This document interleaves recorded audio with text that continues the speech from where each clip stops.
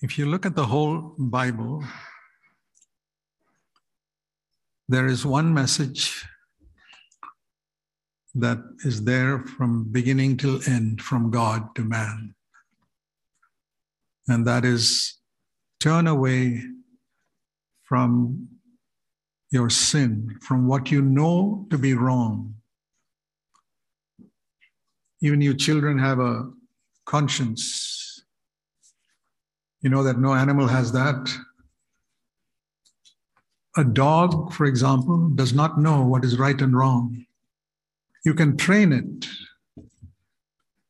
but it does not know instinctively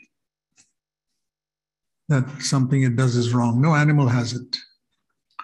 But in the case of man, you don't have to train. Even in the jungles, where nobody's read the Bible and nobody's gone to preach, even the people in the jungle, they know when they did something wrong.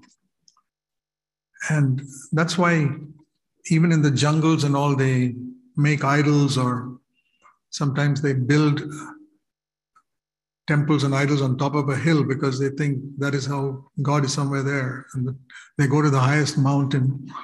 Who taught them that? And even the most uneducated people, they have a sense of God and they kneel down or pray. But you'll never find a dog or a cat kneeling down. It has no sense of God. You know, that makes a tremendous difference. That's what made you different from animals. And the one thing that God says throughout the scripture is turn from sin. It doesn't even matter if you don't know all the stories in the Bible. But to turn from, and when you say, what is sin? Start with, like in a kindergarten, they say start with ABC. Learn to spell BAT is bat. Start with the ordinary things. Start with whatever your conscience tells you is wrong.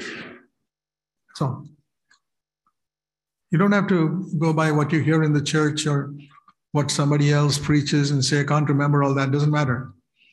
You have a preacher living inside your heart. Everybody, even those who never go to any church, they got a preacher living inside the heart called the conscience that tells them this is wrong. Turn away. And this word that we often hear in church, in this church anyway, repent. Repent means turn around, change your mind. That's what it means. Change your mind about something, about sin. That's all repentance means, and turn away from it. It's like in the military, there's a command called about turn. You're facing this way, and when the command comes about turn, they're facing the other way and their back is here. That is the best definition I have found about repentance. When we are born into the world, we're all facing sin. That's why even you children, you shout and you quarrel and you fight and you disobey your parents. I was like that too. We're all like that when we are born. That's his nature we got from Adam. And so we are facing sin.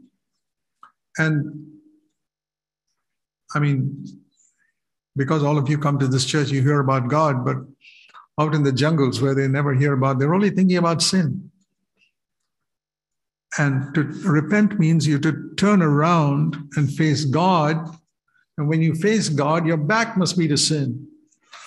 Now, if you say you're facing God and sin, there's something wrong with your repentance. In the military, when they say about turn, they don't turn 90 degrees. They turn completely around. And that is the reason why you see in the world today different levels of Christians. Some are very godly, very humble, very righteous. They'll never do anything wrong. They'll never cheat the government even of $1 in taxes. They will immediately apologize if they hurt somebody. There are some very godly people like that. You know who they are? They are the people who heard about turn and turned completely around. Then there are others who hear the same message and they say, oh, well, that's not serious. And they turn part of the way. They're not bad people. They come to church every Sunday. But there's certain things they say, well, that's not so serious. And they don't turn away from it. They've got one eye on God, but one eye on something in the world. And in older people, it may be money. It may be something which, for example, a simple thing like the Bible says that God will not hear you if you got sin in your heart. And here's an example of that. Jesus said, when you come to pray, Matthew 5:24, and while you're about to pray, you remember, let's apply it to your life. You got angry with your brother and shouted at him and hurt him, or did something wrong to your sister, or disobeyed your parents somewhere, and you're praying, Lord Jesus, at the end of the day, you know what Jesus says? Stop praying. Who in the world will tell you to stop praying? Jesus. That's what he said. You're coming to present your offering, Matthew 5:23, and there you remember you hurt somebody, your brother or someone. Stop praying. That's the meaning of verse 24. Leave your offering. Your offering is your prayer. Leave it there, because God's not going to listen to your prayer. Why is he not going to listen? Because you hurt your dad and mom. You did something wrong. Go to your brother. Be reconciled. That means come back into fellowship with him. How do you do that? By saying, I am sorry for what I did. I'm sorry for the way I spoke to you. You think that's easy? Even grown-up people find it very difficult. Those words don't come out of the mouth. You're stuck somewhere.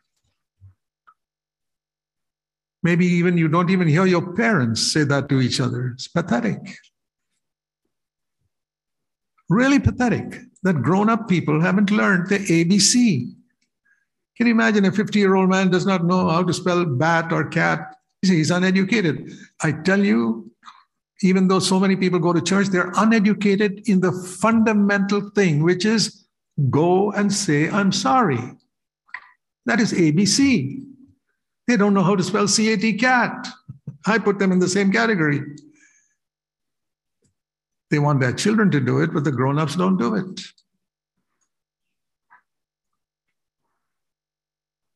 And Jesus said, first do that, and then come and pray, and God will listen to you. Now do you understand why so many of your prayers just never go beyond the roof? I'll tell you my opinion. I've been a Christian for 62 years. And I've seen Christians in many countries, many, many countries. And I am convinced that most of them, they pray, but most of their prayers forget about not being answered. They're not even heard by God because they have not asked forgiveness from someone. There's one hole in the vessel. You know, if you have a vessel with one hole, that's enough to drain out all the water in it. You don't need 25 holes, one hole. Either that or the other way around. One is they haven't asked forgiveness from someone. Jesus said that. First, go and ask forgiveness from your brother, then come and pray. Otherwise, don't pray. Who said that? Jesus. Don't pray. Obey that command from today onwards. From today onwards, listen to Jesus saying, don't pray if you have hurt somebody and you have not asked that person's forgiveness. Because it's a waste of time. You think God is listening, he's not listening. Second thing, I'm going to only tell you two things. And that is in the next chapter, Matthew 6:14. If you forgive others, this is the opposite. The first case, you hurt somebody and you have to ask his forgiveness. Now it's the other way around, where somebody hurt you. Well, you say, that's not my fault. That's right. It was his fault. He was bad. He was evil. Correct. But have you forgiven him?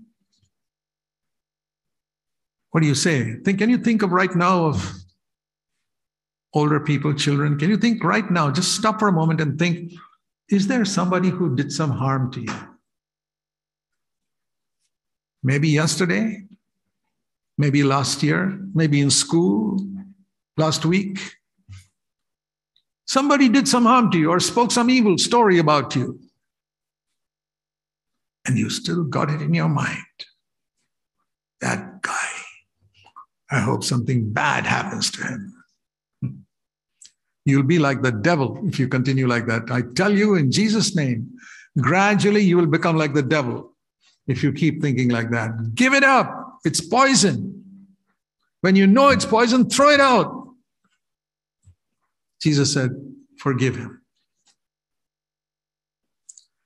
Can you tell me, okay, a lot of people have done bad things to you. There are people who murdered others.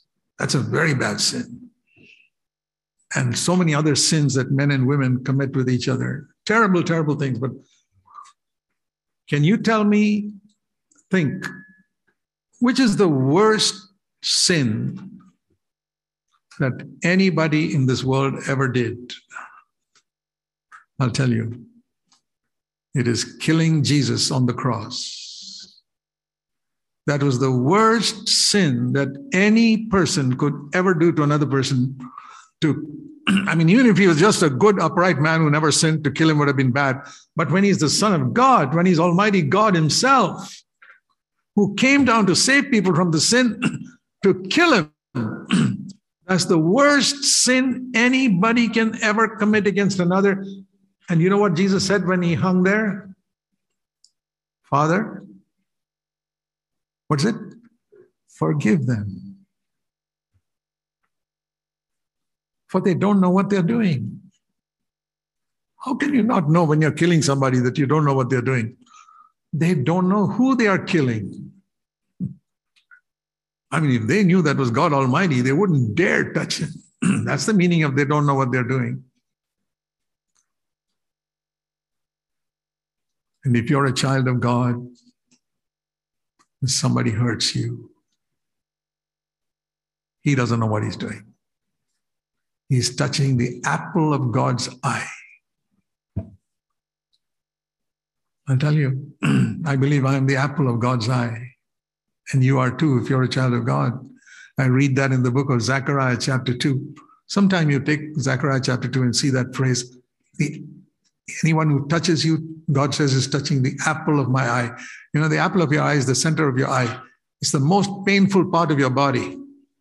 Anywhere else you touch, you don't feel pain. But you touch the center of your eye, immediately, you just touch it. Painful. And God says, my children, you're like that. You're the apple of my eye. If anybody touches you, they're hurting me. And the Bible says in James chapter 2 that all human beings are being made in the image of God, even the ones who've fallen into sin. They're not following Jesus, but they were originally made in the image of God. And so it says, be careful how you speak to them, how you treat them. So if somebody is not forgiven you, somebody hurt you rather, you must forgive them. Because here it says, Matthew 6:14, if you forgive, your Father will forgive you. If you don't forgive, you will not be forgiven by God. Now, let me tell you one more thing that may surprise you. I believe with all my heart that there are many people who call themselves Christians, who go to church every Sunday, who are going to spend eternity burning in hell because they haven't forgiven somebody. Just that one reason. They didn't kill anyone. They didn't steal any money. They went to church regularly. They read their Bible.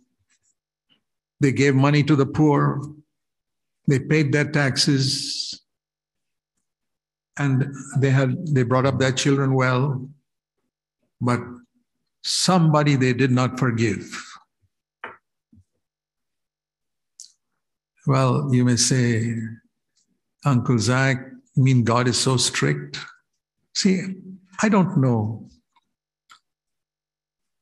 You remember Uncle Santosh said, this is an examination. Our life is an examination in which if you get one problem wrong, it's just as bad as getting all the problems wrong. You remember that? He said in an earlier message. So it's like that. It's not a question of what I think. Do you believe these words? Matthew 6:15. If you, and by the way, he was not talking to the Pharisees here. In Matthew 5, we read he was speaking to his disciples. These were people who had given up their jobs as fishermen to come and follow Jesus. And he tells Peter, I know you've given up your job to serve me. And Andrew and John, I know you've given up your fishing job. And Matthew, I know you gave up your well-paying job as a tax collector and you come to follow me. But I want to tell you people, in spite of all that you've done, if you don't forgive someone, your heavenly Father will not forgive you. Is he your heavenly Father? Yes. I taught you folks to pray, our Father who art in heaven. Matthew, Philip, Peter, you remember what I taught you to pray? Your Father who art in heaven. He is your Father, but your Father will not forgive you. You'll be in the same category as those other people who don't even know anything about God or Jesus Christ. Just because of one reason. You did many other good things, but there was somebody you did not forgive. Matthew 6:15. Remember this verse. It'll save your life. It'll save your life. I'll tell you, it's a lifesaver. You know, when you're drowning, they throw you a life buoy, hang on to it. Here's the life buoy you hang on to. If you don't want to drown, forgive, forgive, forgive. And I don't know why, but during the last 6 months or so, God has been impressing upon me tremendously. Keep on preaching this message. Everywhere, this is what I preach now.